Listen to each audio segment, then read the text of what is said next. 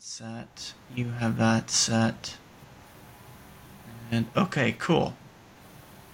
All right. So, as the statement said, as long as I get my 4 answered, everything else is free game. Nice. If it takes us 10 minutes, it takes us 10 minutes, which it never does.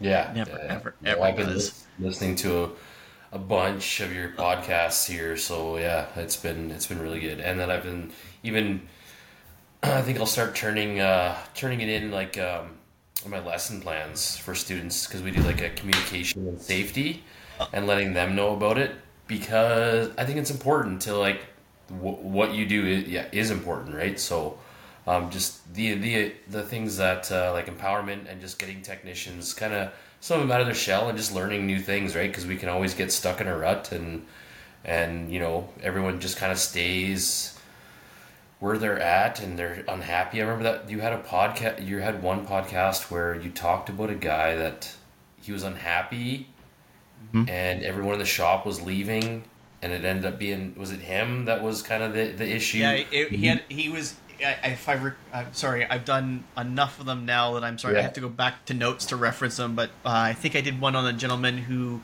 had a completely rotating shop after, and I think if I recall, it was like after 4 years, he was the only one left that was there when he started. He's Yeah. he's Mhm. like a man on island kind of Yeah. Yeah. circumstance. Yeah. Yeah. Yeah. So I remember listening to that one and going, "Holy crap! Like that's such like a to, and then for you to help him through that realization too, right? That and I was like, man, this that had some weight. I kind of felt that, right? So There's yeah. a couple of them. Like there's unfortunately I've done a lot of sessions I can't Hmm. share. Yeah. I try to reference them if I can, and I know I've dialed back on the content because taking my own advice. You're doing too much, you're not spending time with family or whatever, and that was me. I Yeah. spend 40 hours a week in the shop, and then 40 hours a week or better sitting in this office. Hmm. Recording with people that aren't my family. Spending time with Hmm. people that aren't my family, Yeah. and it takes a weight on it. And at the same time, these folks that share some of the stuff with me, you know the similarities between their life, my life, really it's the root of why I started the podcast and why I started the Hmm. business, and pivoted the business the way I have to try and help them, empower them, realize Hmm. that 98% of the time we are our own worst enemy. Yeah. Oh yeah. uh, Yeah. I can't tell you how often, and the sheer volume of technicians who are complaining about pay, or complaining about environment, or complaining about this, and they're just generally complaining nonstop, and haven't figured out that they are the source of the bulk of the negativity, and a Hmm. mindset shift in the day Hmm. will allow them to get through the challenge that they're complaining about Hmm. more than anything. Hmm. And I think I said it today. I responded to somebody today. Is if you're in a situation where you're complaining, nothing's going to change. Hmm. If you're in a situation and you're doing everything you possibly can, and you're documenting what you're doing, and you're putting yourself in a position where you're positive, or you're doing everything you can to be positive. You're doing, a daily activity to try and improve your environment.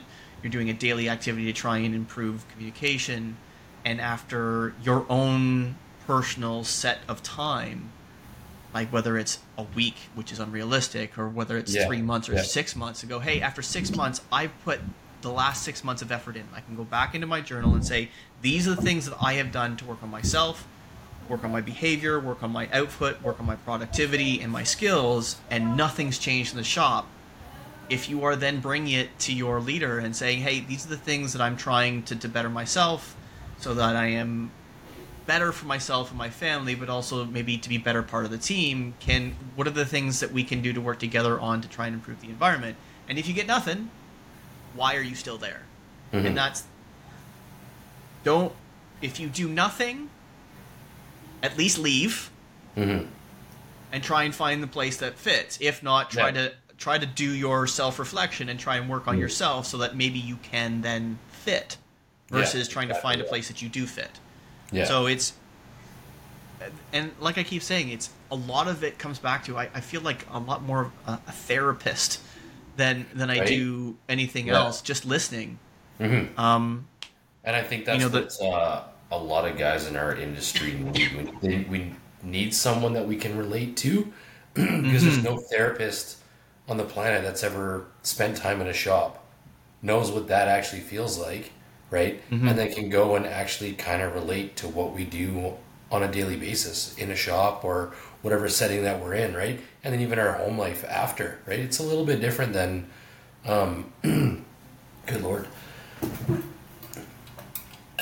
a little bit different than white collar whatever jobs you might have, right? Our home life and our work life is completely different, right?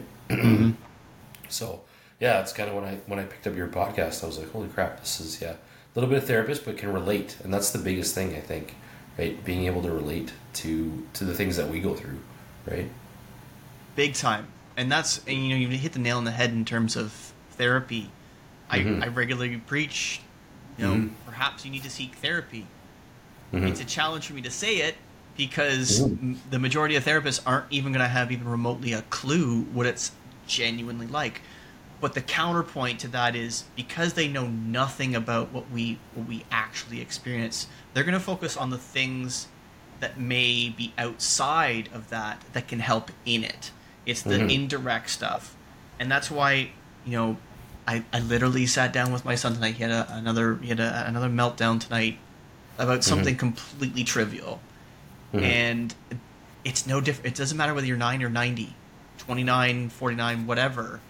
If something is affecting you emotionally, the rest of your everything, it doesn't matter what you're talking Doesn't about. matter what The it's rest of your gonna everything affect you. just Yeah. starts to dissolve, Mm-hmm. right? And the things that I learned in therapy, the things that my son has learned talking to a Mm-hmm. therapist, is the very first thing you need to do is pause and breathe.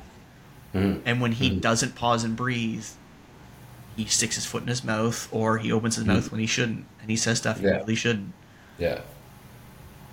And that's, I think, when most of us make those same kinds of mistakes where, Yeah. you say It's that you awesome. aren't the reason why you just got Yeah. fired. I just got fired because they think I have another comeback, and this. No, it's because you probably shot your mouth off for like the 10th time, and it just Mm-hmm. happened to be that this was during a time in the last 48 hours where you had a comeback, which whether it was your fault or not is irrelevant. It was another thing. Mm-hmm. Now it's not just personality. Now it's a question of your ability. Yeah. And Yeah. when a leader can no longer trust you uh, unequivocally, Mm-hmm. and your communication is poor, Mm-hmm. bye. Yeah. That's it's Yeah. it's that simple.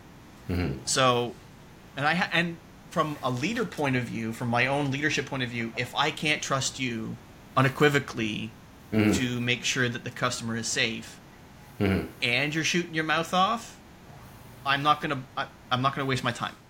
Yeah. I'm not going to Cool. waste my time because you can shoot your mouth off if you want. I will do what I can to um, defer or dissolve the situation as best as I can. But if you're Mhm. not prioritizing customer safety, that's Yeah. bye. Sorry, Yeah. sorry. And it goes a little Or bit like beyond even customer safety, right? It's everyone else on the road in our job too, right? And then making sure that even ourselves, we get home, right? Because they're today.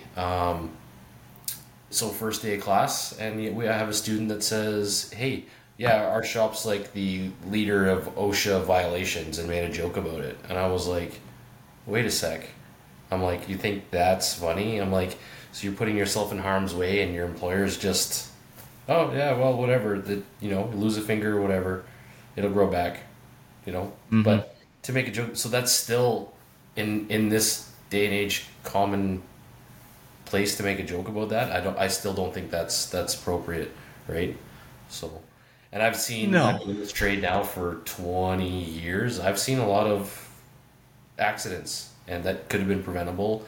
And guys not getting to go home that night because they got to spend a couple of days in the hospital, and then you still this young the guy today was, I think he's like 18 or 19 years old, and making a joke about his shop's your OSHA violations, right? So, This is one of those moments where when you're 19, and I'm sorry, before I make that comment, I want you to do something for me just quick because this is something that came up last week when I was filming with the boys and I made a joke about it, and now that I've made a joke about it, I now think of it every time. Can I get you to do something? Look at the center of your camera and put your forehead in the center of the camera. Okay. Yep. You don't have to lean. If you want to move your chair, get centered or whatever. But I made a joke. Richard is the worst for it because he does one of these and he does this, and then he's completely out of frame. And the unfortunate thing is when he does that, it's because the cogs are working so hard in his head, and he's about to say something really, really smart. Yeah. And he says something really smart, but he does it when he's here and he's completely out of frame. So, just be in frame. So OSHA violations are funny at 19 because you don't know any better. You're stupid and immature and arrogant, and you know everything. So OSHA's funny.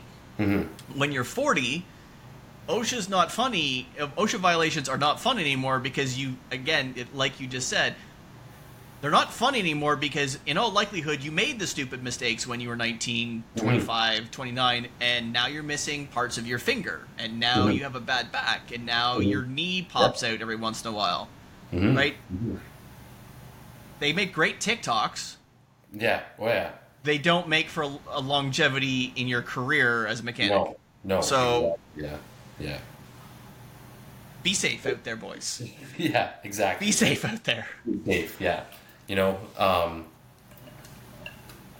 we still kind of joke about it because in our industry, OH&S says 50 pounds is the max that we can lift, right? Well, a brake drum on a Kenworth is 115 pounds. And guys are yarding those off and yarding them back on all day long, right? By themselves. So it's still, and then you wonder why at the end of the week, even though the guy's 20 years old, he's like, man, my back is tight, it hurts, what's going on? And well, it's because you've been doing brake jobs all week, because you are a first-year apprentice, or a second-year apprentice, that's kind of the work that we give you, or guys get, right? But yeah, 115-pound drum, there's 6 drums on a tandem drive truck, and you're pulling those off and pulling them on all day long. So yeah, that's still, there's no... And you're still expected to do that in what I think they say 20 minutes, half an hour aside, right? So you're good luck with that. You're moving, right? So, and I've done it. Yeah, you're unless you're at a shop. So this is contextual. 2010, working at the Ben store as Tower and the gentlemen that are doing the run flat changeovers on MLs and GLs. So GLs back then, and folks that are working at Mercedes stores can correct me, but those old models, they were 110 wheel and tire per corner, 110 pounds wheel and tire. So some of the stores had wheel lifts, some didn't. And you can lift those correctly, air quotes correctly, but when you're doing 2.5 sets, 3 sets of those a day, so you're lifting, what's that, 1,500, 1,600 pounds within a day, and you're doing the squats, you're doing the deadlifts, you're doing the shoulder presses that requires to get them on, and they're not exactly the easiest thing to line up. Line up your drum or not your drum, my goodness. Line up your rotor and hub and hub, wheel all in the same, because you've got, it's just, that's not uncommon. And there are lots of shops out there that don't have wheel lifts, and they're mechanics. Yeah. They'll lift it, they're strong. Strong backs, well, not strong backs for long. No, yeah, exactly. Yeah. And I'm thankful that even doing tires as an older mechanic, as I aged into doing tires, I'm thankful that I wasn't in automotive anymore doing seasonal changeovers, because doing tires in tire season on motorcycles is not the same as doing tires during tire season in automotive. Yeah. Right? It's not. I have 2 to do versus 1. The difference being is it'll take me an hour and a half. You know, an hour and a half is my full re for 1. Mm-hmm. Right? If maybe a little bit longer if it's a fully dressed bagger. Mm-hmm. And they're not light, and it's not nice to get them off the way we have to get them off through the lift and so on and so forth. It's just super fucking awkward at arm's length. But I'm glad I did it once. You know, every 2, because I was never on a bike for just tires. Like, it was so rare that I was doing just tires. I was doing tires and pads at least. Tires, pads, oil change, maybe brake fluid. So I would probably be on a bike the majority of the time during tire season. I was on a bike for a day, for the most part, like 6 to 7 hours, give or take, solid. Mm-hmm. But 2 tires, maintenance, maybe a repair, maybe some pads. Yeah. But on during tire season, on tires, I recall stories where I think I did the math, and I think if I recall my very first year turning wrenches as a young buck, I think I did 2,500 tires. Yeah. 25, and this is back when it wasn't rim on tires. It was tire off, and 2,500 sets, give or take, because we were just getting in. The store was just getting into doing rim and tire packages, so we were blowing them at the door like crazy, stupid prices. So I think I don't know how many we pre-built, but we chalkers the shop, and it was some stupid number. So. Anyway, I digress. Yeah. We're getting into the weeds before we even really start. We're into the weeds. Yeah. No, I hear that because like our industry, so commercial vehicle inspections, right, yearly. So there's a shop that I still part of part time, slowly, less and less because school's taking it up, and then I have my own business, and we can talk about that later. But we get a couple of young guys in there, 1st and 2nd year apprentices, and they do CVIPs all day long, right? So trailer comes in, wheels off, drums off for measurements and inspection, then wheels and drums back on. Unless they fail. If they fail, then they're throwing new drums or whatever on, right? But they're doing 4 or 5, maybe inspections a day in an 8-hour day. And that's all they're doing, pulling wheels, pulling drums, pulling wheels, pulling drums. Making measurements, throwing them back on, right? And so the shop is probably doing 100, 200 CVIPs on trailers alone in a year, right? Wow. So, and it's just 2-3 guys, And now I'm at a point, if I'm in there and they hand me an inspection, it's like I gotta pull wheels and drums. Oh, right? You get your head into it, right? Because I'm like, work is work. I'm one of those guys where work is work. Doesn't matter what it is. Like, I'll still go do clutches, whatever. It doesn't matter. Clutches, diffs, it doesn't matter. So, but still, it's, you look at it, you're like, holy crap. And then you see the young guys, and they're doing those all day long, right? And, it's still... It makes you think back, go back 20 years. It's like, what was it like when did I have to do this bullshit? Or was my bullshit easier? Actually, I think my bullshit was easier. Because I think back then, it was wheels off every 2 years. We were allowed to do what we call cam rotations.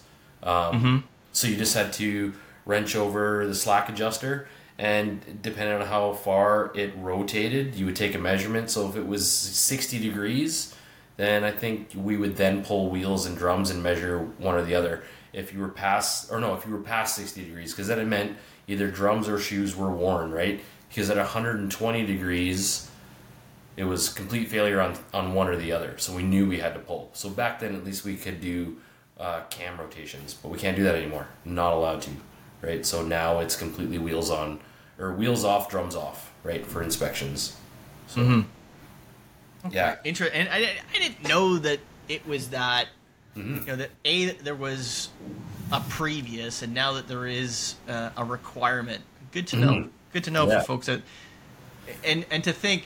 There are some young mechanics out there. It's like, I want to get into working on heavy truck, heavy coach. I want to work on buses, or I want to work on rigs, or I want to work on this, that, the other. There's a lot of dues to pay, and it's not.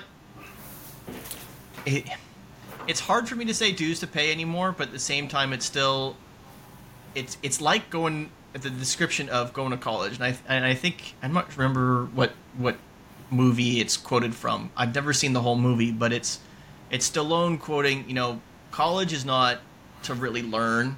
University isn't necessarily really learn. It's to show a prospective employer that you went to the same place for 4 years. You reasonably showed up on time. You reasonably well did the work. You did the work to a satisfactory completion level as requested and followed instruction, and you did it consistently for 4 years. Yeah. Forget about what you learned or didn't learn or how much you partied, whatever. You followed that for 4 years.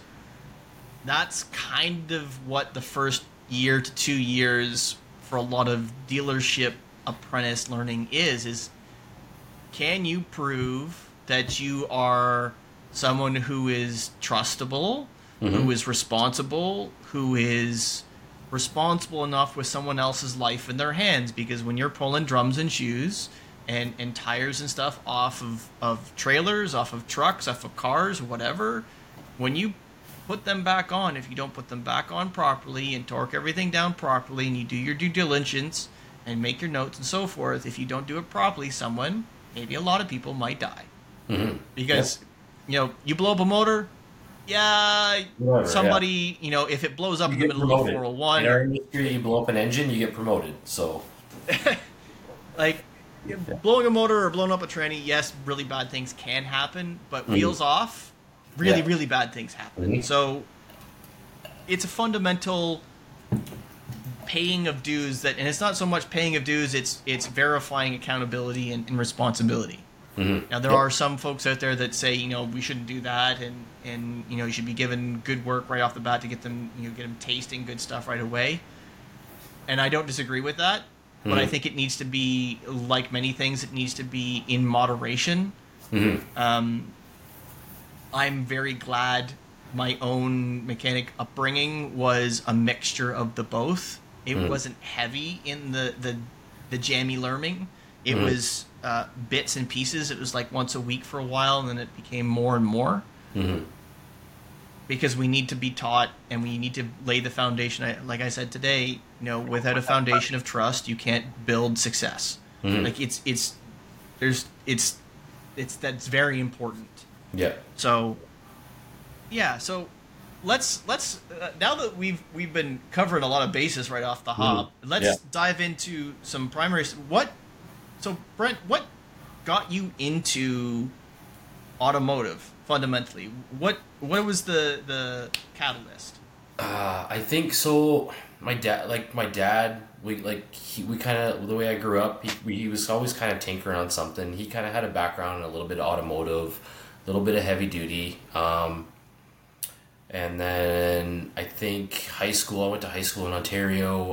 Automotive class kind of really got me rolling. And I didn't do too well in high school. And then the second I got out of high school, Southern Ontario, went and worked in a steel or galvanizing factory. And then worked there with my dad. He was a crane operator. And I think it was right around when I was 24. My dad's like, you need to get the fuck out of here. You're wasting your life, right? And then I was like, okay, so what do I do? So started, trying to do some job searches or whatever. It was 2005. Alberta was booming, right? So I just made a few phone calls. Yeah, when do you want to start? You can start tomorrow, right? And so I moved out here, then 2005, 2006, and started my apprenticeship and as in heavy duty. And ever since then, it's just been it's been a good ride. I mean, I can't complain, right? Love it. And now I'm an instructor at NATE, so Northern Alberta Institute of Technology, probably Canada's largest training facility for skilled trades, right? So I think our program alone puts out, I want to say 1,200 apprentices a year, right? I would say that I don't know whether you're bigger, quote unquote, than Georgian College is for putting out folks in the trade, because Georgian does all of automotive, does automotive. So I'm just thinking automotive heavy duty world, Oh, heavy duty, for sure. Yeah. Purely and simply for heavy duty, absolutely. NATE does Yeah. I'm trying to think numbers wise where there was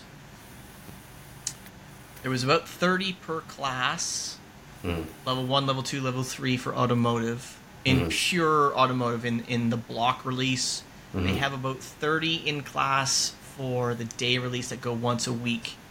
And I think they do 4 sessions a year for automotive, so we'll call that, 90 every 4 months. Oh yeah, you know what?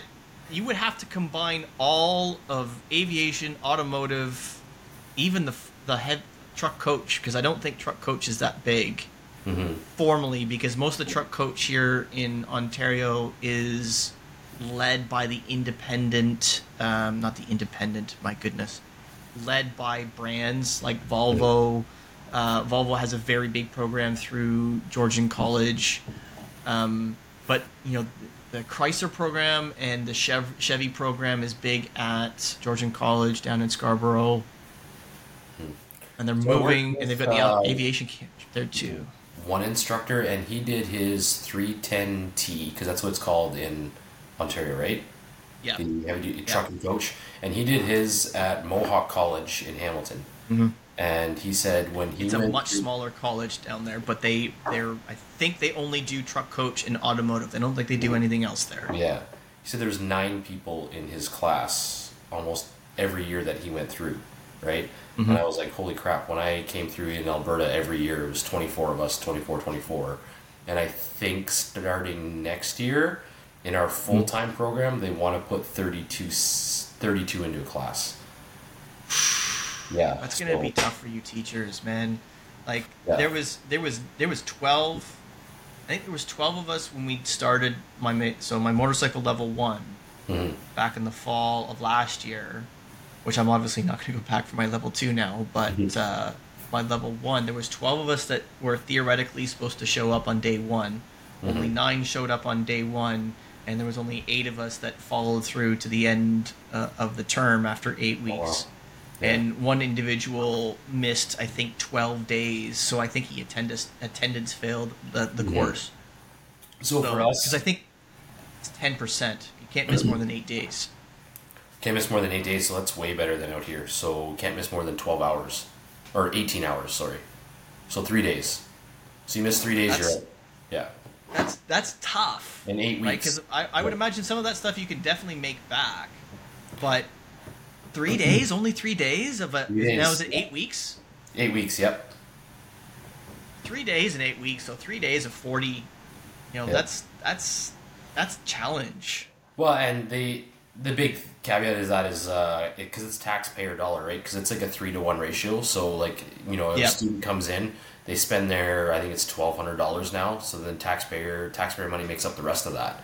So I think it's around $5,000 a seat, somewhere on there, just under there, right? To come through apprenticeship. So that's the big thing, right? So if you're gonna come in and there's no screwing around, it's 8 weeks. Like I went through the program, and I think because I did the 3-year on-road, so first, second, and what they consider fourth period.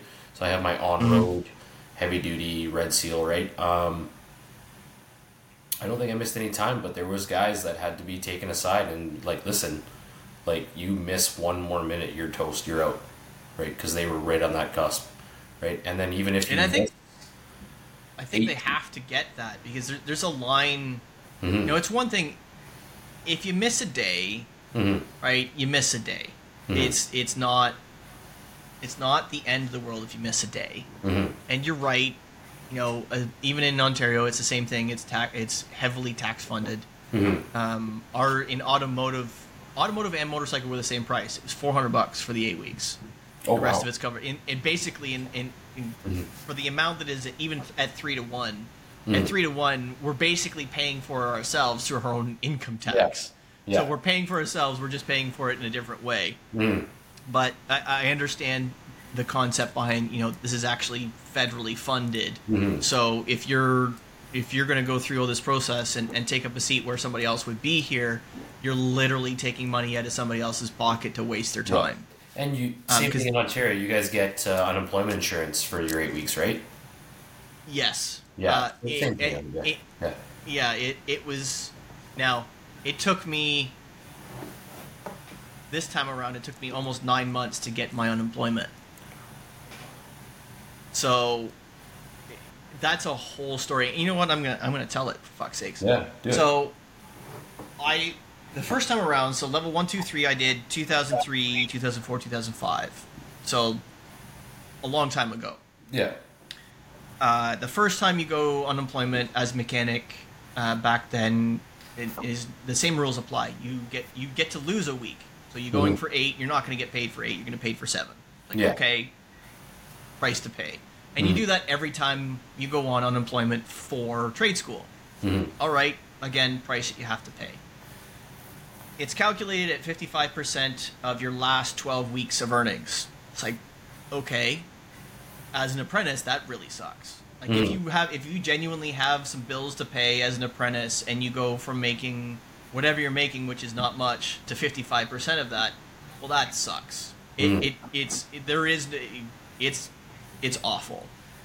The first time around, it took 4 months. I think I want to say, so I went in the fall, September, October, and I got paid. It was almost March break when I got paid the first time around. Second time around, it was like 2 months, not a big deal. Second and third time around, 2 months, not a big deal. Things process, blah, blah, blah. You start, basically, I was getting money. As I was going back to work, I started to also get my unemployment money. So it was like, oh, hey, I got all this money. Right. You know, young kid didn't really know shit about shit. Yeah. Right? But this time around is a little different. You know, being, 38 years old at the time, with wife, with child, with mortgage, and being told, okay, I was making a full-time wage, and now I'm making 55% of that wage. Okay, that sucks. But I know how this works. Like, what do I have to do to make sure that I get paid? Like, what has to happen? Like, well, okay, make sure everything's filled out properly. Okay, here, day one, here you go. Exactly. Like, I'm theoretically a much more responsible adult now. Like, okay, everything day one, I didn't have any issues. Yeah. I was first in line. I was Johnny on the spot. Like, this needs to be right. And I was there, and we filled out the paperwork. It's like, okay, this is all great. Oh, now you're commuting? Okay, awesome. You get the opportunity to apply for transportation bonus. It's like, okay, awesome. Because it's no longer, 58 cents a liter. It's now $1.70 a liter for me to commute down here, 2 hours every day. Right now? It's $1.73 right now. Oh, man. Yeah. I feel Canadian, so it's funny money for any of the Americans listening right now. You can all have a good laugh. But so we're $1. I just gassed up yesterday. We're $1.39. Yep. That's what 2 provinces away will do. Yeah. Yeah. So, went through the process, and 2 weeks go by, don't think anything of it. 3 weeks go by, nothing. 4 weeks go by, I get a random check for $700. Like, okay, cool. This doesn't make any sense. Doesn't make any sense. It has. I could not come up with I could not make any sense of $700. Like, no division of 55% of anything that I could come up with made any sense. It's like, okay, cool. I got paid my transportation all in a lump sum, because there's no way it's $700 a week. Yeah. So I make a phone call, make another phone call, another phone call, another phone call. There's only so many hours in the day where I'm supposed to be at class where I can call. So it's like, it's lunchtime. It's like, I'm calling on my lunch. I pick up the phone as soon as I'm done to start lunch, and wait on hold. Click, gotta go back to class. Pick up, nope, gotta go back to class. So I did this for like 4 weeks, trying to get through. Never got through. I finally got through. It was my last week, and it's like, oh yeah, sometimes things take time. It's like, well, I've been not getting paid now for 8 weeks. I have a family. I have a mortgage payment. I have food. I have car payment. These are real world mechanic problems. I need to get paid. Yeah. It's like, well, these things take time. You have to wait. It's like, can you figure out whether it's in process or things take time. So I literally got the same. And so I called back probably 4 more times, give or take, over the course of the next month. Because obviously, last week of school, next week I go back to work and I start getting paid again. So life is going to be very, very, very hard for the next 2 months, and we'll figure it out. My wife and I will figure it out. We'll tighten our belts and we'll make it work. Thank God we saved for Christmas prior to me going to school. Yeah. But we made it work. Yeah. And then I made a series of phone calls over the course of January, February, March. I think finally in May, I finally got through in May, and I finally got through to somebody who would actually say, "Hey, can I talk to your manager, please? This is not acceptable anymore. There's almost $4,000 that I should have been paid during that period of time that I haven't been compensated for, and I've been paid something that I don't understand what it is." Oh, let me look. It's like, I've heard this before. Can you get your manager, please? So finally, I got somebody on that did their due diligence and went back and said, "Oh yeah, you wouldn't have gotten paid." What do you mean I wouldn't have gotten paid? Yeah, there's something on your account that you needed to do reporting during your trade school, which doesn't make any sense, because if you're going to trade school, there's a little checkbox that your person would have checked. You're going to school. There's no need to report. You've said you're not working and you're not claiming anything. Obviously, if you did work and you did make money during that time, that's fraudulent. It's like, I understand that. I didn't work. So, okay. It was a little checkbox. You were not supposed to do reporting. You're not supposed to have claimed reporting. You would never have gotten paid. So I'm very thankful for that last individual that I spoke to, but it took me more hours than I would care to admit. And we work when they work. Yeah. They don't work late. They don't work early. They work when the rest of us who work full-time jobs as mechanics work. Yeah. And we don't get 3 hours we don't get 3 hours in the middle of the day to wait on hold for someone to finally come to the phone. Yeah.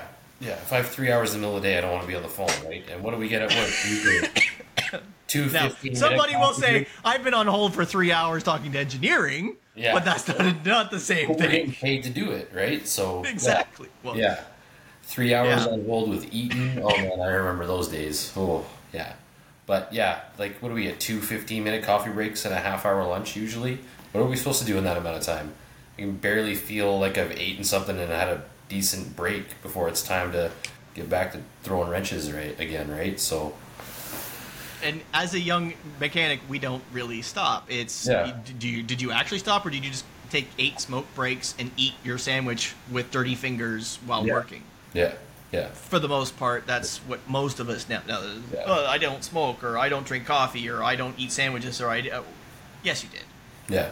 You even if you didn't smoke, you probably smoked because your bay mate probably smoked a pack a day, so you were still smoking a pack a day. Oh yeah. I remember trying to quit when I worked at one of the dealerships here, and I worked night shift. So like 4 p.m. to midnight, and then we'd always work 3 or 4 hours overtime. So it was almost like a 4 to 4, right? And it was a night shift because it's 4 days on, 4 days off, right? So I might have given away what dealership it was, but either way, I remember trying to quit on night shift, and the guys that I worked with on that shift, they were all pack and a half, a day guys, right? So you're trying to quit, and I'm trying to slim down. Maybe I'll smoke 10 today. No, I'll smoke 10 on coffee break. Just one after another, right? I never formally worked evenings like that. I never worked like a night shift on the bench, but for all the years I worked at the Dodge store in the city on the bench, there was seldom a day where I didn't stay past 6, 7 o'clock. And there were nights when I was working on something ridiculous, and this is back, again, I reference the same bloody thing because it was hell on earth. It was the 2010, 2011 Jeep Grand Cherokees with a diesel in it, so I was trying to get it finished up because nobody wanted to do it, so I was doing it, whatever. But 11 o'clock at night, smoking, drinking coffee, and thank God there was a Tim Hortons literally around the block, so you go a block away, grab 4 Tim Hortons coffees so you didn't have to go out again. Yeah. Microwave one when you need one. And I remember that. Yeah. Now, were you at the shop where there were guys that would walk in at 7 a.m. and they'd walk in with a tray of coffees for themselves? They'd sit it down on their bench, and they take the first one for the day, and then at break they take the second one, and at lunch they take the third one, and at break again they take the fourth one. They didn't need 5 because at the end of the day they just go get another coffee. Yeah. Oh yeah. Yeah, I worked, and I was like that for a little bit too because we were so busy. I remember, walking in, and I'd probably have two extra large double doubles, and a sugar free monster because you got to balance that out, right?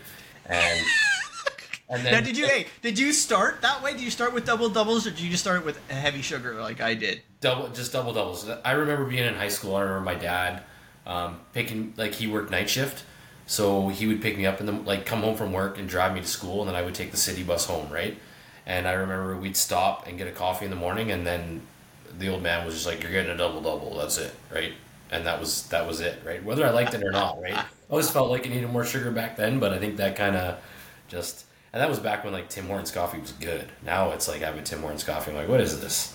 Slop water. Go get me a Starbucks, right? So I can't do it. I can't do the Starbucks. I can't do it. It's Tim Hortons or nothing for the most part. But I did not start with a double double. I started with 4x4s. Oh, I started. Yeah, believe me, I didn't like coffee. And I don't think even today, I don't think I really like coffee. Yeah. But I started with 4x4s, and I finally made it to triple triples. And then it took me probably a decade to get down to double doubles. Yeah. And so now, if I make coffee at home, it's black, and then if I go to Starbucks, you're gonna laugh, but it's a venti vanilla sweet cream cold brew, light ice, and 2 shots of espresso added to it. That's almost as bad. That's worse than my wife. My wife is grande, no fat, no water, no foam, extra hot chai tea latte. Oh, wow. And depending on the day, an extra shot of vanilla. Oh yeah. It's a lot. Pretty much right off the menu, and then the 2 extra shots of espresso. So I worked it out. It's about 300 milligrams of caffeine. Yeah, that's an energy drink. Yeah, right. So yeah, that's an energy drink. Yeah.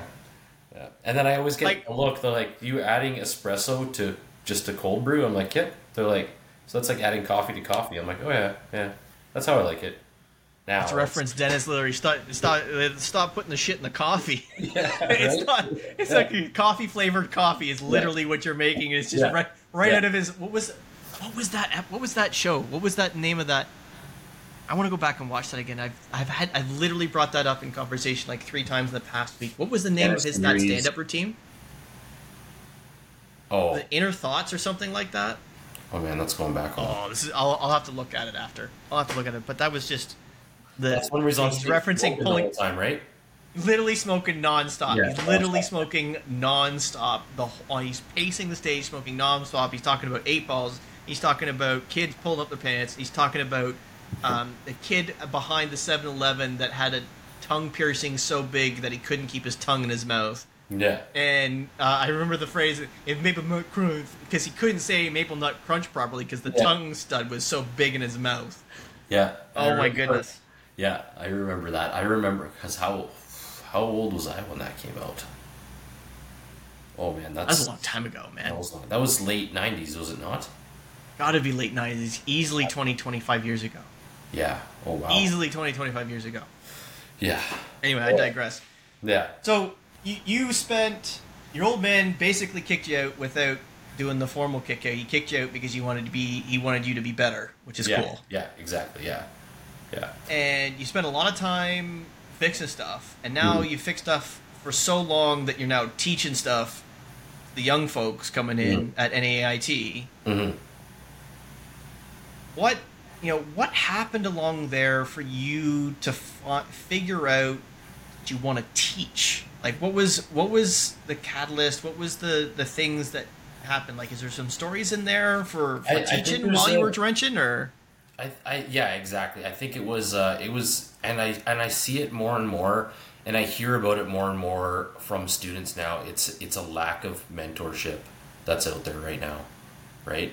And I look back on my experiences kind of going through the trade, and it seems like every 3 or 4 years I had a career change. Wheeling the toolbox out because of whatever reason, and then moving on to something else, right? And I think that's kind of what it was. It was like, well, if you're not going to teach me anything, then why the fuck am I here, right? and I'm smart enough to figure it out myself. But there's times where it's that little bit of like arrogance kind of gets under your skin, where you go and ask a question. It's like, hey, what about what if we try it like this? And it's like, well, that's not gonna work. What are you stupid? You're like, okay, well, whatever. And then it turns out that it was their idea and it worked, right?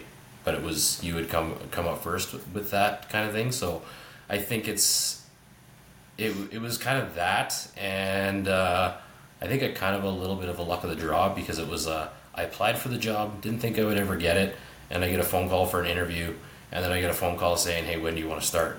And it's like, holy crap. So bang, bang, bang, bang. Bang, bang, bang, right? So yeah, I applied for it in the spring, I think right before COVID happened. And then I didn't get it was like January, February, right before COVID, and then I get a phone call in September saying, hey, would you still be interested? We know you applied for this back then. I was like, yeah, let's give it a shot. So went through the whole interview process, and then started started during COVID, November 2020, right? And then it's weird because it feels like that's kind of what I've wanted to do for a long time, right? And it actually feels like good getting up and going to work, and knowing that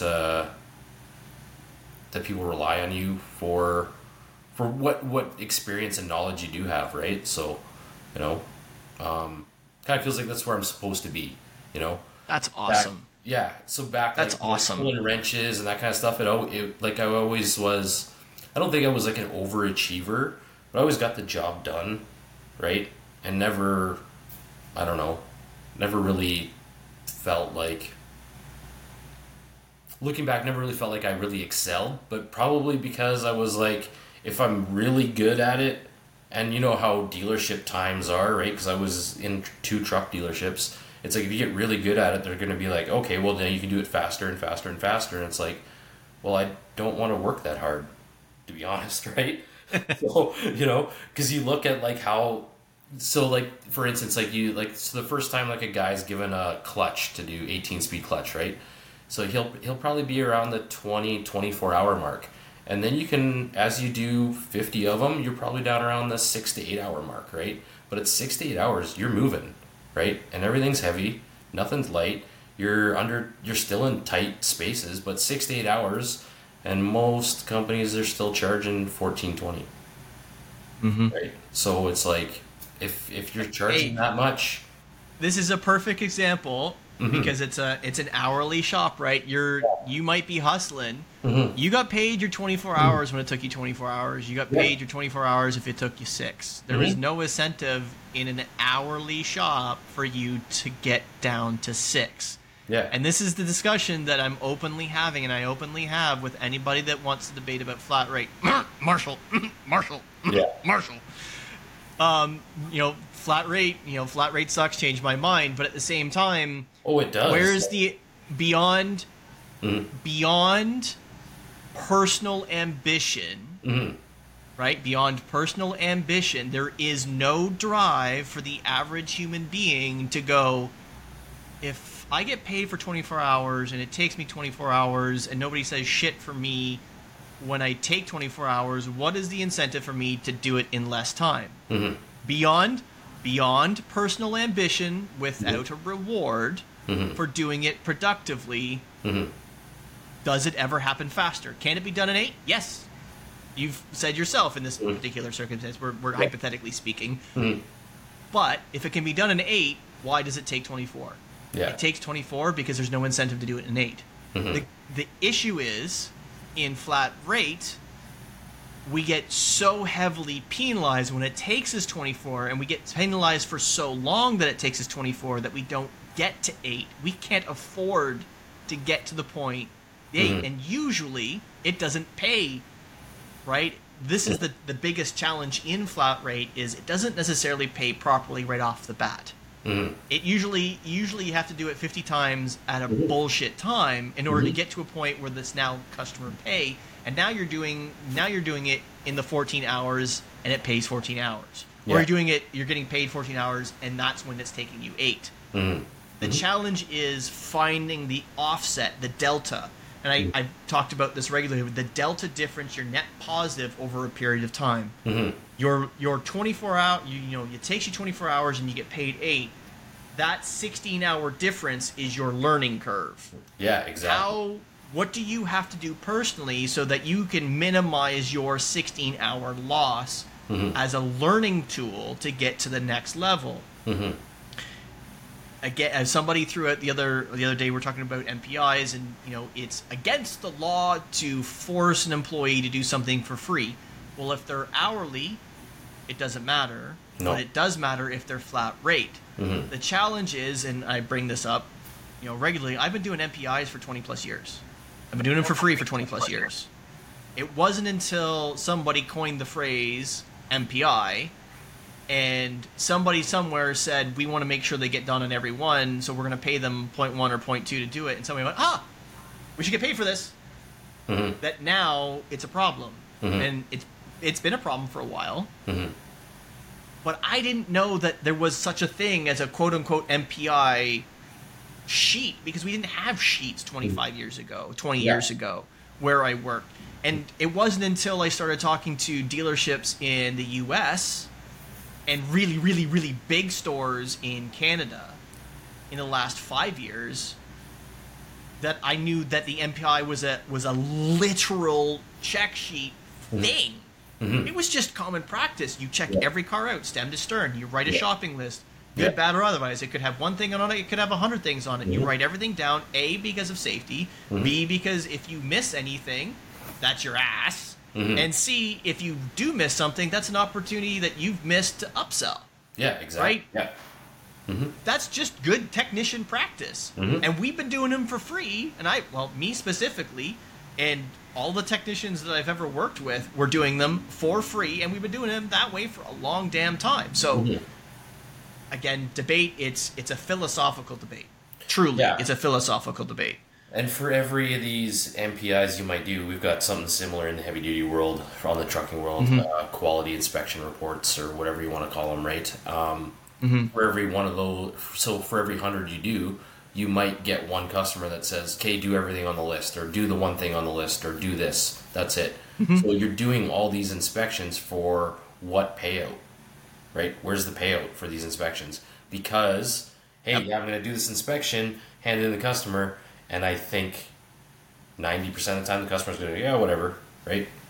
Fix it when it's broke, right? The challenge, and this is where the challenge, okay? And again, I'm talking about delta positive here. What's the net positive on free work? And maybe it's not free work. Maybe perhaps the dealership you work for or the small independent shop you work for charges for the MPI. It is what it is, whatever. But we're looking at the net positive.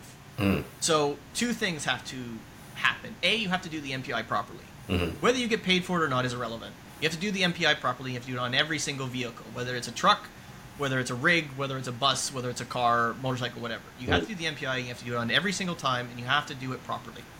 The secondary problem is, which is a really big problem, which is what I brought up on Friday this past week, is most of the time dealerships have a sales problem in the service drive. Our good friend Zach Perkel shared some information with me. I won't go into detail what it is, but specifically his advisors in his service drive have closing targets. They are coached on a regular basis on what is and what isn't acceptable. They are coached on a regular basis on how to subvert objections and how to handle certain things. They have processes in place from start to finish in terms of the meet and greet, in terms of the walk around, in terms of how to present certain things in certain ways, and so on and so forth. They have processes in place to help the service advisors close business. If you're in a dealership, whether it's a rig or a fleet or mobile or a car, if you don't have processes for both the technicians and the service advisors, you're going to lose on those MPIs, period. End of chat. Because the service advisors or whoever's selling the work needs to close. They need to close business. If they're not closing business successfully on a consistent enough basis, the people doing the MPIs, especially if they're doing them for free or repair, forget about that, repair inspections or diagnostic inspections, if they're not closing on business, faith is lost on the shop floor to do the job and inspection properly, or at all for that matter. A consistent number in the service industry is somewhere, a consistent target to shoot for is about 40% closing.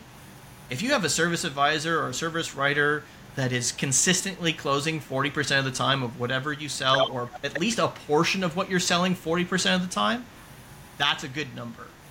The delta that occurs in terms of technician pay, especially flat rate, that occurs when you have service advisors that are closing that high is so obscene that you will stop complaining about any free work. It's obscene. You have technicians out there that are closing in on, you know, $150, $175, $200,000 US a year in flat rate. Flat rate. And they are doing free MPIs. So you can't, you got to be very self-reflective. For anybody that's listening to this and you happen to be flat rate and you happen to be in a dealership doing free MPIs, I'm not condoning free MPIs.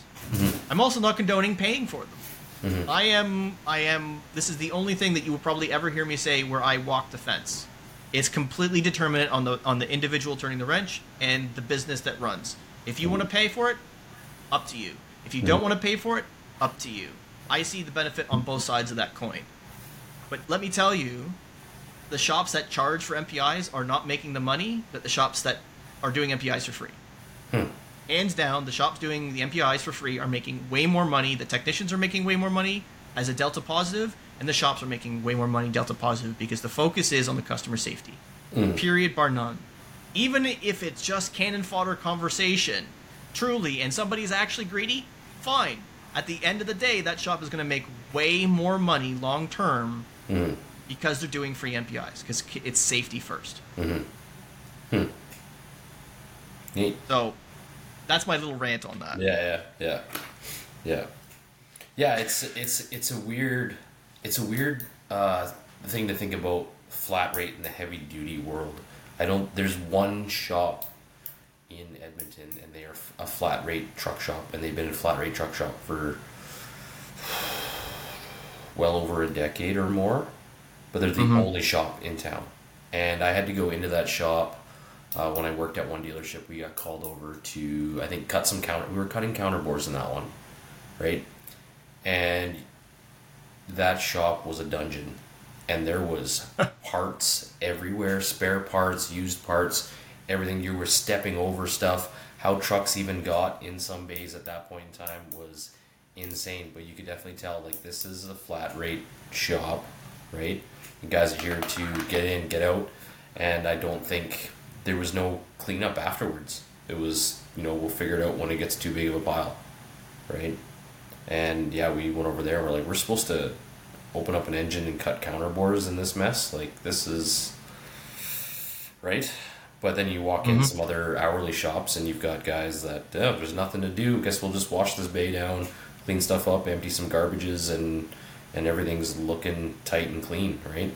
So I don't know if that's how it is maybe in the automotive world. If flat rate shops tend to be a little bit more chaotic and mess. It's only chaotic if they don't have a good leader. Yeah. Okay. Yeah. I have walked into shops with 40 to 50 technicians in them, and it's a purely flat rate shop, and it's immaculate. All you have to do is ask anybody in there and go, who cleans the shop? It's like, we do. Oh, wow. You're flat rate, though. You don't get paid to clean. It's like, nope. You making good money? Yeah, I made 16 hours today. 5 o'clock. Wow. Nice. So you have a shop that produces, you have a team that works together, and you have a high-value leader leading that knows how to lead. Nobody is going to chirp to clean. Nobody's going to chirp to clean. And the ones that say, "Oh, I'm not cleaning," it doesn't make financial sense for me to clean. You're right.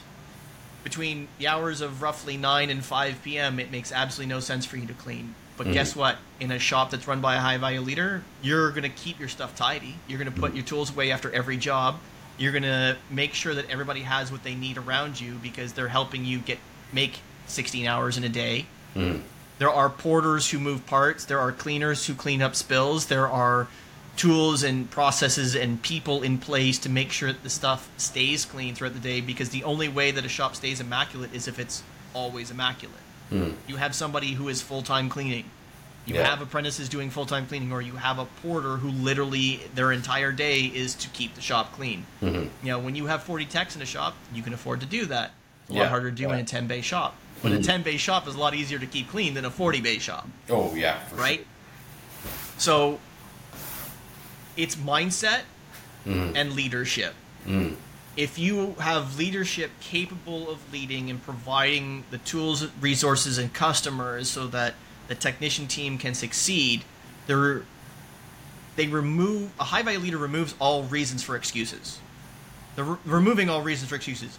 When the service drive is full of closing sensational monsters who can close 40% of the time on everything that walks through that service drive, there is so much money on every single one of those tickets that coming through the shop, there is nothing to complain about.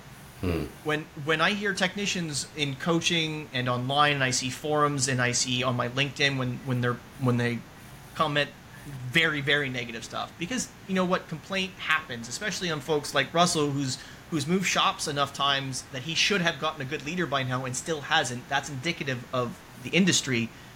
When you move around, high value leaders change your life. Right? They completely change your life. If you've moved around enough times and you haven't had one, you know you haven't had one. And the challenge is the high value leaders are so unicorn. They're more unicorn than a good technician. Yeah. So when you have all of those pieces, tools, and people in place, you remove all excuses.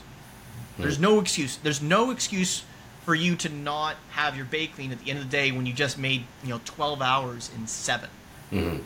Right? You work on 4 cars and make 12 hours because the average is 3 hours a ticket. And you're making that, and it's like, oh, well, that happens every once in a while. It's like, no, when I talk about CP warranty labor mix. Labor mix is a really big deal, and I don't think a big enough deal is made out of it for leaders, because leaders typically aren't compensated to make sure that labor mix is appropriate for the shop to succeed. Yeah, but we used to see that all the time, where guys, because our big thing is efficiency, right?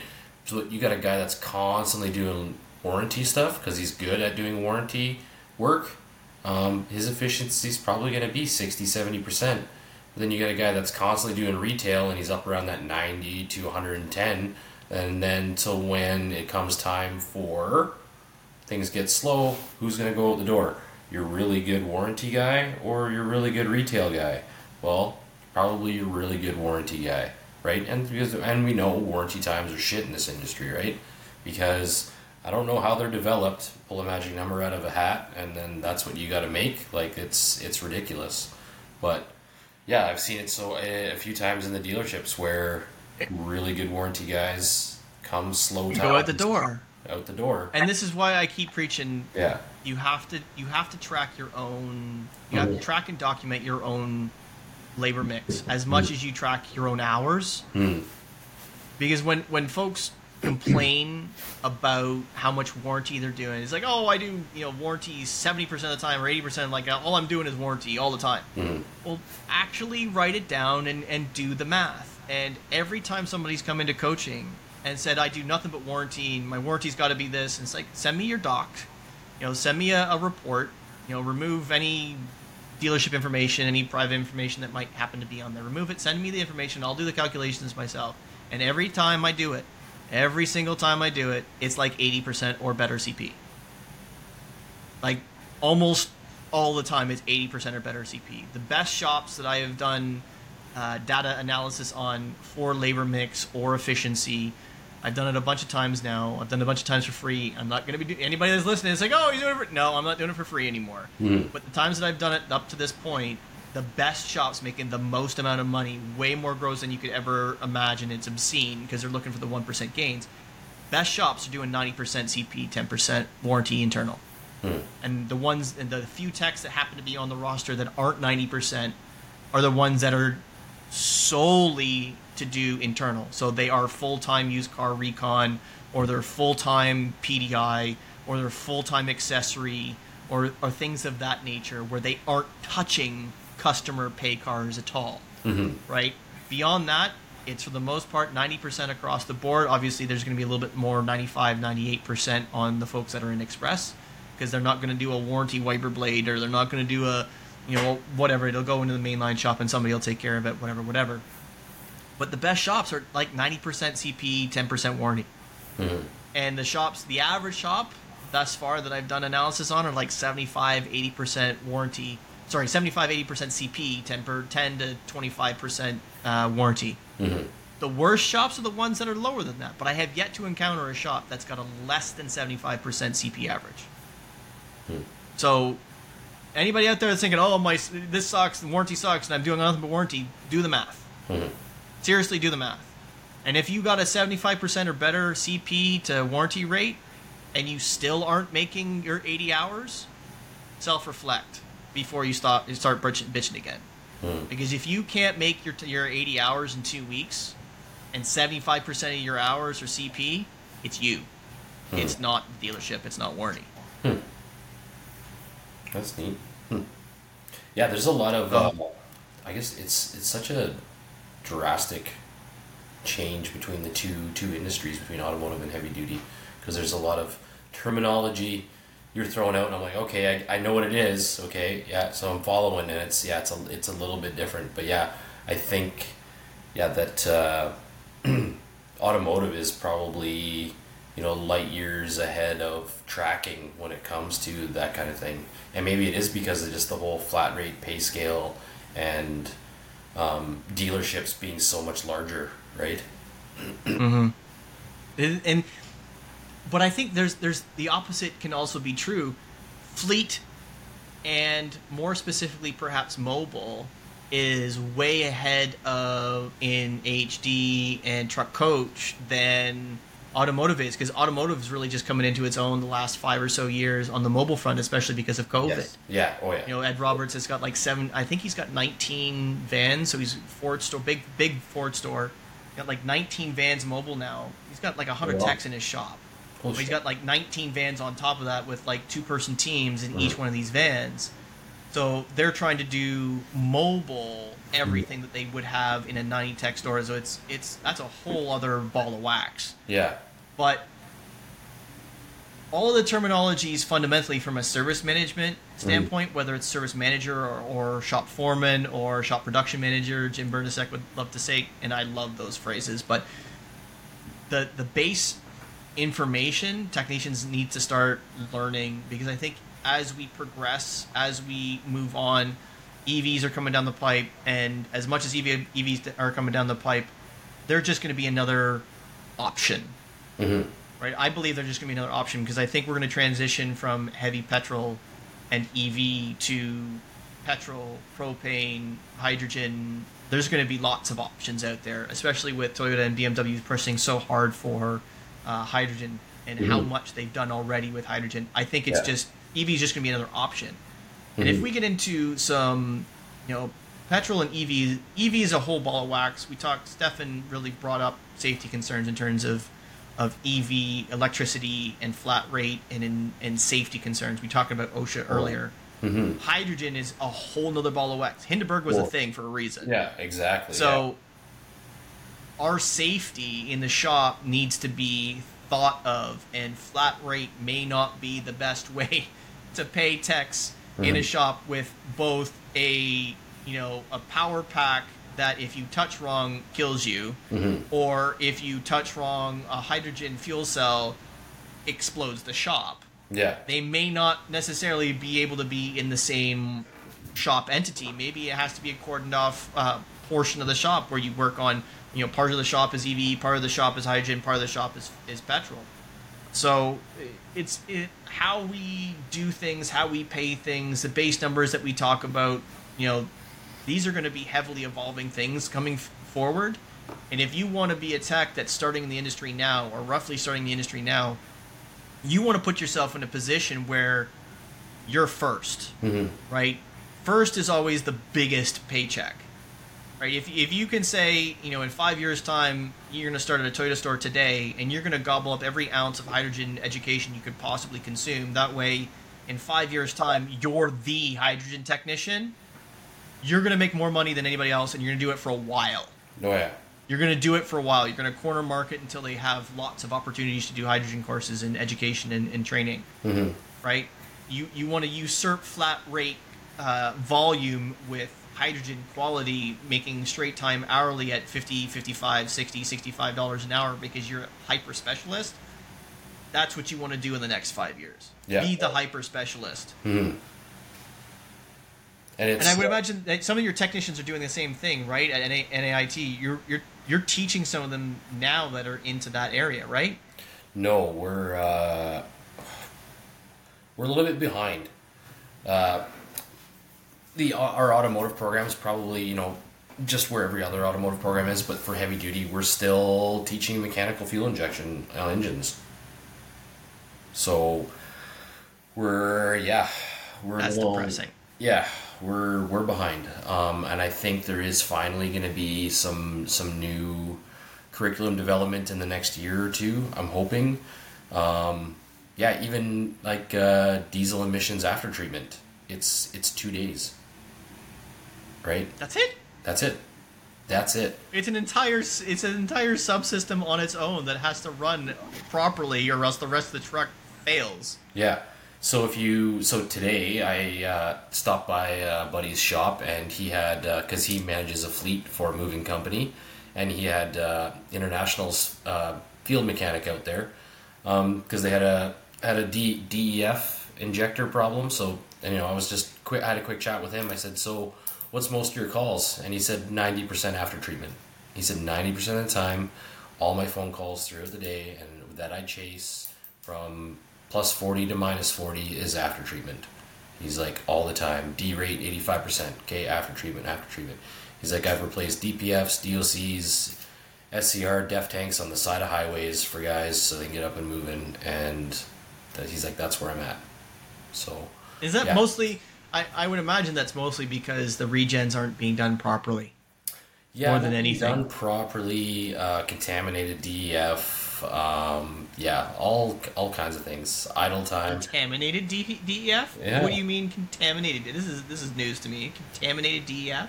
Oh, Meaning yeah. like it's a DEF container that's gone off? No. Or operators like, maybe I'll just add water because I'm low, or maybe diesel goes here.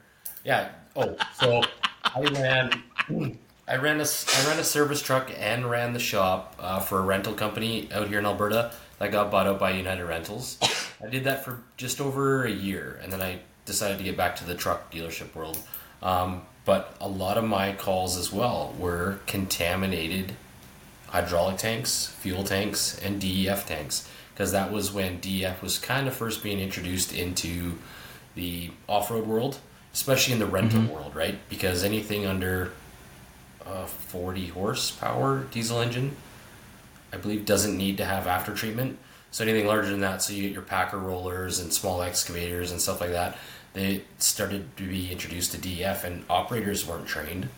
So they're like, I don't know what goes in there, just put whatever in there, right? So I've cleaned out hydraulic oil, diesel from the DEF tank, and as well as cleaned DEF out of the fuel tank, right? Because it's actually kind of interesting. If you put about 100 liters of DEF into the fuel tank and you unscrew the element fuel filter, it's just straight crystals, right? And we know our fuel system tolerances really love crystallized debris, right? So now here you are changing low pressure pump, high pressure pump, fuel rail, fuel lines, and fuel injectors. So what's that cost on a, say Cummins ISX engine now? So we're looking at $20,000 repair because an operator decided to put only 20. Yeah. Is it only 20? I'm just trying to remember. I'm trying to go back. Okay, this is going back a number of years. Anybody out there at a Dodge store can tell me what the new ones are. But I remember doing injectors on the old Cummins when they had just started to roll the 24 valve. And if I recall, they were about $1,500 a piece for 6. Yeah. Mm-hmm. So you're talking like $8,000 in injectors, give or take. And then high pressure pump, common rail, fuel lines, They're usually what, 10? 10, yeah. So I think, yeah, with around labor, I think that one, I just remember that one distinctly because I remember cutting the fuel filter open to take a look what was in there. It was just straight crystal, and I was like, "What is this?" And then because you're a Wow. mechanic and you're curious, you give her the old taste test, and I'm like, Oh. That's deaf. That's deaf. Yep. That's definitely deaf." And then so you spill a little bit of fuel out onto your workbench, and you wait a little bit, and then you actually see it start to crystallize and as it starts to evaporate a little bit, and you're like, okay, so we got to quote a whole new fuel system for this truck. So yeah, that's it gets the amount of, oh man, I guess I don't know what to call it, operator abuse, or just operators either just not knowing or not caring. I think it's just pure ignorance because Yeah. most of them, I would imagine, are. It's not malicious intent. I would imagine the majority of it's not malicious. It's, hey, Yeah. I got a job to do. This thing's not moving. It needs this. Maybe if I do this. Yeah. Mm. And it's usually maybe the person who is supposed to be around that's supposed to be helping out with this that maybe knows about it. Mm-hmm. You know, the joke is, it takes 15 guys to dig a hole, and there's only one guy operating the excavator. Yeah. But at the same time, it means that all 15 probably don't know how to top up the DEF in the excavator. Yeah, exactly. And maybe that's the thing. I don't know. I'm being very stereotypical, and I'm being rude to construction workers. But at the same time, if you're not educated, you shouldn't be doing stuff to any $1 million piece of equipment. Exactly, and I think that's kind of a big thing. I think any operator that's out there that's running any diesel piece of equipment with an after treatment system should at least attend there's online courses. The company that I work for, we offer an online course. Company I work for on the side, we offer an online course just on after treatment, and it should be something that, hey, so they kind of have just a better understanding and how expensive some of this equipment is, that if you're gonna go and put DEF or in the fuel system or get in there messing around yourself, what can actually happen, right? So I think that's a great segue into the big question, because we've got folks out there that may not be the most educated operators putting stuff into stuff that they shouldn't be putting stuff into stuff. As a piece of advice, so what would in your tenure as a teacher and your career as a mechanic, what would be one piece of advice that you would give a mechanic out there to live happier, healthier, or more productive tomorrow and the next day and the day after? Oh, I think I'm gonna have to go healthier. I think just over some of the injuries I've had as a mechanic, find a good personal trainer, or maybe even, we all have jobs and most of us have benefits and never use benefits for like massage therapy, physiotherapy, whatever. If something starts to hurt and it's like nagging, get on it right away. I dealt with a knee injury that lasted 3 or 4 years, right? And it wasn't until and then it started to affect my mobility, and then the muscle on my quad actually shrunk up because I was favoring that knee so much, right? And it wasn't until I actually found a good physiotherapist and then found a good personal trainer, but then they were saying this kind of could have been avoided if you kind of took care of it. And then and now my big thing is I work on mobility at least once or twice a week, just doing mobility exercises so things don't get stiff.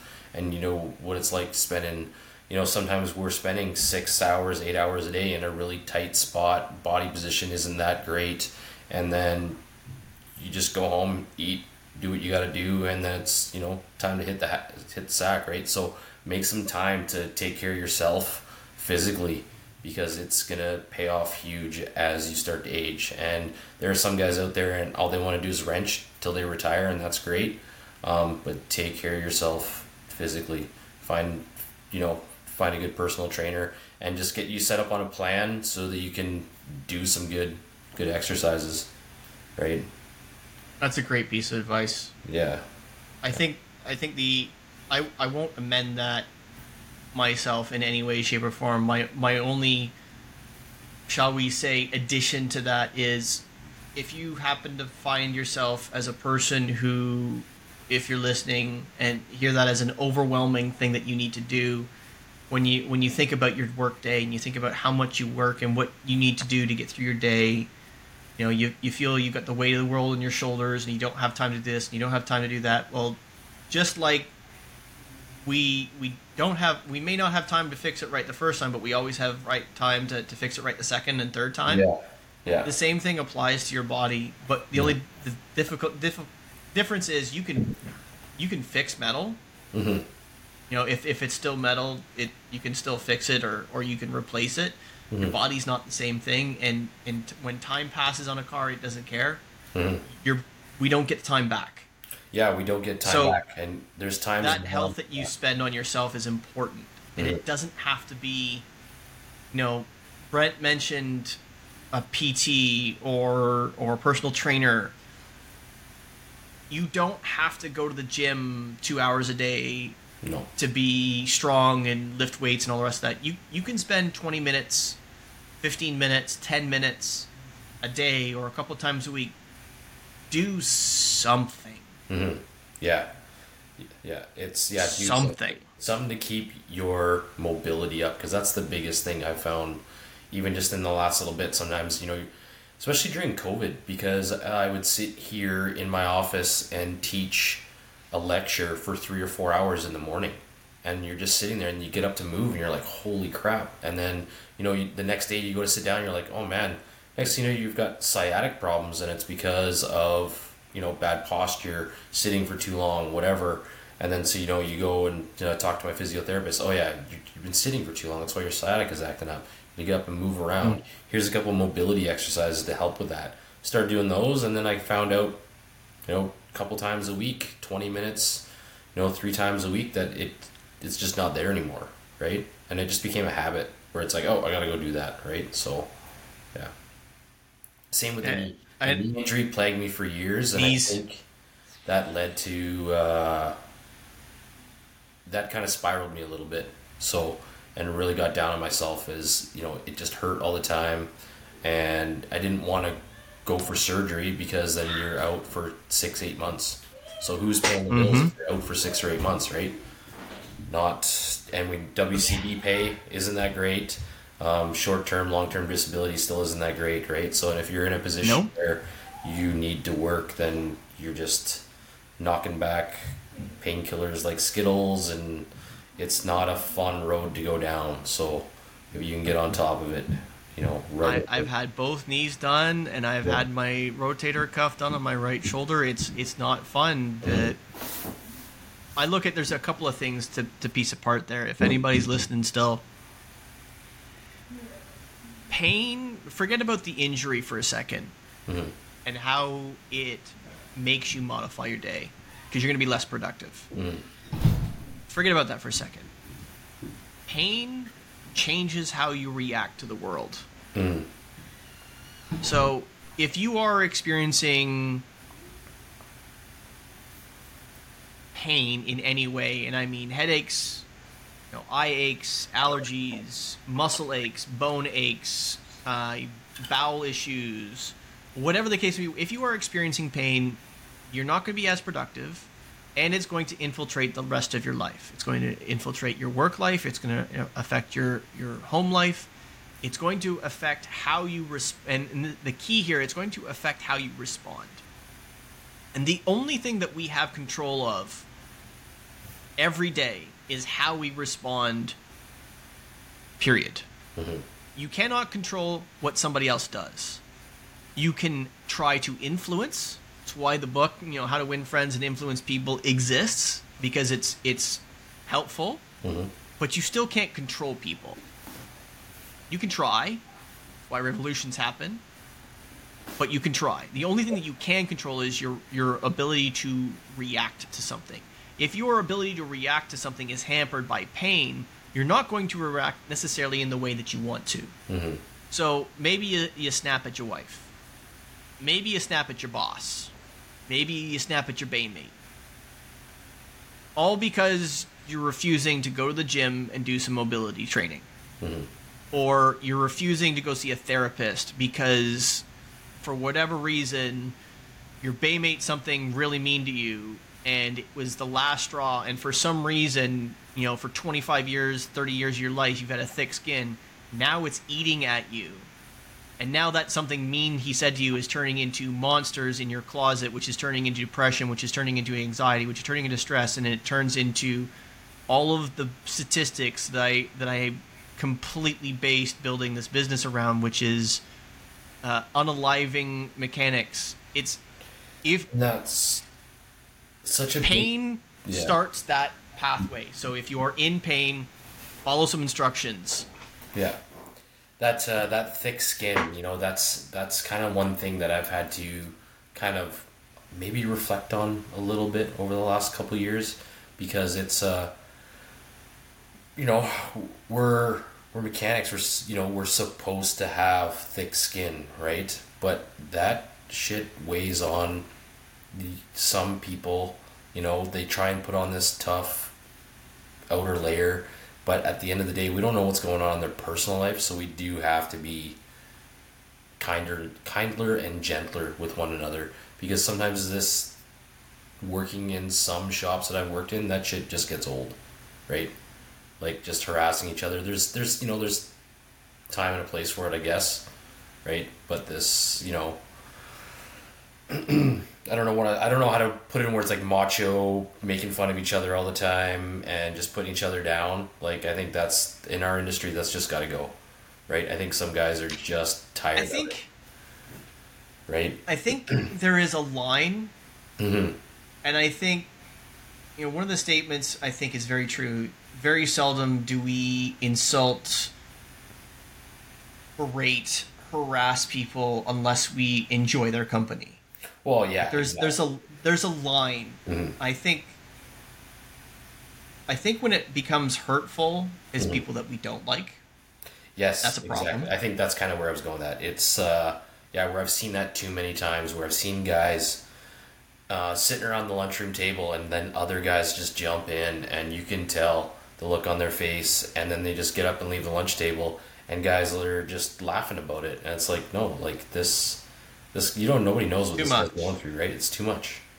And it's like, oh, fuck, whatever, he's just got to grow up. And it's like, no, it's got to end. So I think it's gotta end to a degree, because I don't think you're ever going to get rid of that. There's a line, like I said, there's a line there, because we as men, I think, and I am no expert on this, but just as I get older, I'm starting to notice it maybe a little bit more. Status is a thing. Mm-hmm. Yeah. Good, bad, or otherwise, status is a thing. Mm-hmm. Power is a thing. Dominance is a thing. Mm-hmm. Leadership is a thing, whether it's good, bad, or otherwise. Yeah. And I think we all, especially as men, we subconsciously want to be in the lead, or we want to be, or you know what? There's people out there that love to purely follow. That's fine. There's nothing wrong with that either. Mm-hmm. I have openly admitted that I would find myself a far better number 2 to somebody who is a good leader. I succeed significantly better when I have a little bit of guidance, a little bit of direction, a little bit of vision to say, this is where we want to go. These are the the bullet points of what we want to accomplish. Go do. Mm-hmm. And I'm very happy to go, okay. And then my brain goes, okay, this is how these are the 15 ways that we can accomplish this. This is the 15 ways we can accomplish it, and go. I think I'm far better in that situation, which I think is why I'm really enjoying working with Russell and Rickle at Fixed Up. I just call them Rickle. He's gonna chuckle. Yeah. Russ and Rick at Fixed Ops Marketing, because I have direction, mm-hmm. so I can run a lot better that way. Mm-hmm. But in a context of, like, you given in the lunchroom, when we're so and so harassing each other, when there's 3 or 4 lads that have gone on really well, no different than I have, and you walk in the room, and I remember Abby, the first time he said it. Abby was one of my groomsmen at my wedding. Abby was Trinity, so I walk in the lunchroom carrying my sandwich, and the first time he said it just made me laugh so hysterically, and it made me laugh every time. He just called me Wonder Bread. And that became the running gag every single time. Yeah. but I was always there for him when he needed me. He was always there for me when I needed him. Yeah. Same thing with my best friend, Michael Dam. Dameron was always there. And we would just literally harass the shit out of each other. But we were always... It was never a question of, if I need help. It's when I need help, Dameron will be there. When I need help, Abby will be there. Mm-hmm. There was never a question about that. Mm-hmm. And if anyone ever tried to jump in and be like, white bread or whatever the case may be, it's Abby would snap at him. Mm-hmm. Mike would snap at him. Yeah. It would be done. Yeah.